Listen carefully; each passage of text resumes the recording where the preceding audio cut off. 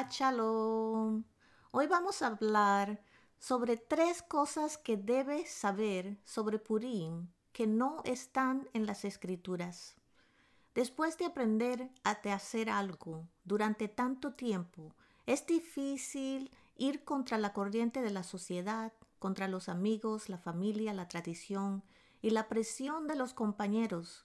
Sin embargo, Yeshua nos dijo, Lucas 18:29, si les digo que todo aquel que ha dejado a casa, mujer, hermanos, padres o hijos, por causa del reino de Elohim, recibirá muchas veces más en él el día presente y en el día que viene vida eterna. Elohim quiere que lo sigamos a él, no a los hombres. No se deje engañar y manipular siguiendo las tradiciones, los inventos, las ideologías y los falsos maestros que seducen o persuaden acciones y comportamientos que no están en las Escrituras. Elohim le dijo a Josué, así como a la comunidad de Israel, que siguieran sus mandamientos y le dirigió a Josué como nos está dirigiendo hoy. Josué 1, 7, 9.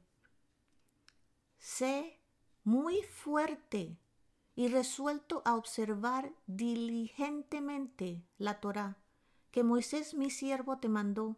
No te desvíes de él, ni a la derecha ni a la izquierda, para que tengas éxito donde quiera que vayas. ¿No te lo he mandado yo? Sé fuerte. No te asustes ni desmayes, porque Adonai tu Elohim estará contigo donde quiera que vayas. A Josué se le ordenó que no tuviera miedo. Es difícil no tener miedo de perder amigos y familiares cuando se va contra la sociedad, la tradición, y no seguir los comportamientos que otros están haciendo, especialmente si toda tu familia odia a Yeshua, pero tú lo amas. Yeshua dice en Mateo 17, 24 a 27, si alguno quiere seguirme, que se diga no a sí mismo, tome su madero de ejecutación y siga siguiéndome, porque el que quiera salvar su vida, la destruirá, pero el que destruya su vida por causa de mí, la hallará.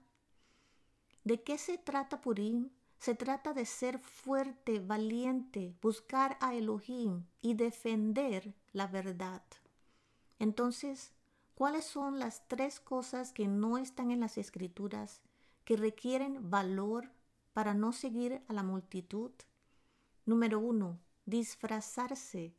Las Escrituras no nos dicen que nos vistamos como vampiros, dragones, princesas, zombies, personajes de Disney, personajes de la televisión, o disfrazarse de Halloween, que tengamos concursos de disfraces de alta costura, etc. Tengan en cuenta que Esther la tomaron con muchas otras mujeres jóvenes de la capital de Chuchán, y ella simplemente fue prudente, tranquila, mansa, sin hablar de sí misma, de su gente o nación, o los lazos familiares, para ser obediente a la petición de su padre adoptivo, Mardoqueo. No necesitaba disfrazarse. Ella era hermosa. Esther 2, 7 a 10. Número 2. Emborracharse o celebrar Purim como un carnaval o Mardi Gras. Durante el carnaval, las personas se emborrachan, se disfrazan. Hay desfiles homosexuales y los comportamientos son mundanos que van en contra de la palabra de Elohim. El rey Ahasuerus, dando un banquete siendo generoso, generosamente ofreció comida y las bebidas. Solo porque el consumo mucho no significa que debe emborracharse o celebrar Purim en esa forma. Número 3. Las galletas Haman Tashen. ¿Están oyendo lo que dice Haman Tashen? Tradicionalmente estas galletas tienen la forma que representan el sombrero o las orejas de Amán. el hombre malvado que intentó destruir a todos los judíos que vivían en el reino. Otras tradiciones dicen que representan el soborno, el engaño de Amán al rey. Y existen otros inventos y tradiciones. Sin embargo, estas galletas no representan ni simbolizan a Elohim. ¿Por qué querer hornear y comer galletas cuyo simbolismo significa Amán, el hombre malvado? Resumiendo, lo que no está en las escrituras es disfrazarse, participar en comportamientos del carnaval y las galletas Hamantashen. Entonces, ¿qué dice el libro de Esther? Tener un día conmemorativo, festivo para recordar la liberación que les dio Elohim. Esther 9, 21, 22.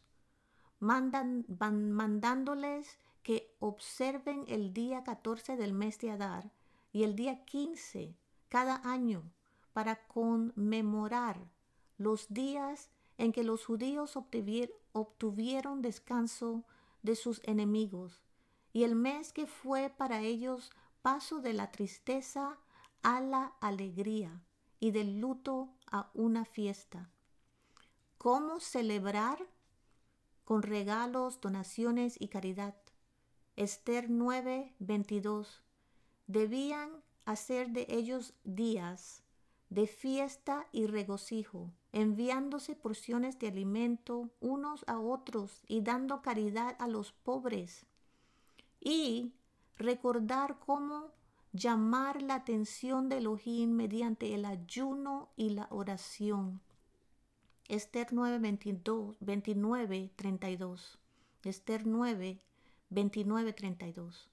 Entonces Esther, la reina, hija de Abicail, y Mordecai, el judío, dieron plena autoridad por escrito para confirmar una segunda carta sobre Purim. Envió copias de él a todos los judíos, a las 127 provincias del reino de Ahasverosh, asegurando su paz y seguridad y exigiendo la observancia de estos días de Purim en sus tiempos designados, como lo habían hecho Mordecai el judío y Esther la reina, les ordenó, y como habían establecido para sí mismos y para sus descendencias en cuanto a los asuntos de ayuno y lamentación. Por orden de Esther, estos asuntos de ayunos y lamentación de Purim fueron confirmados y puestos por escrito en el libro. ¿Qué es ganar el mundo y perder la vida? ¿O qué puede dar una persona a cambio de su vida? Porque el Hijo del Hombre vendrá en la gloria de su Padre con sus ángeles y entonces pagará a cada uno conforme a su conducta. Mateo 16, 26 a 27. La obediencia de Esther de no hablar de sí misma marcó una gran diferencia en la vida de su pueblo. En vez de ella dirigió a su pueblo a Elohim. Someterse al ayuno y a la oración. Elohim escuchó, tuvo compasión y los liberó. Este recuerdo considera celebración. No te dejes llevar por otros. En cambio, sigue a Elohim. Tal vez Elohim te está llamando para un momento como este. Padre, te damos gracias por tus palabras, por tu consejo, por tu salvación. En el nombre de Yeshua, nuestro Mesías. Amén. Shalom. Y que Dios los bendiga.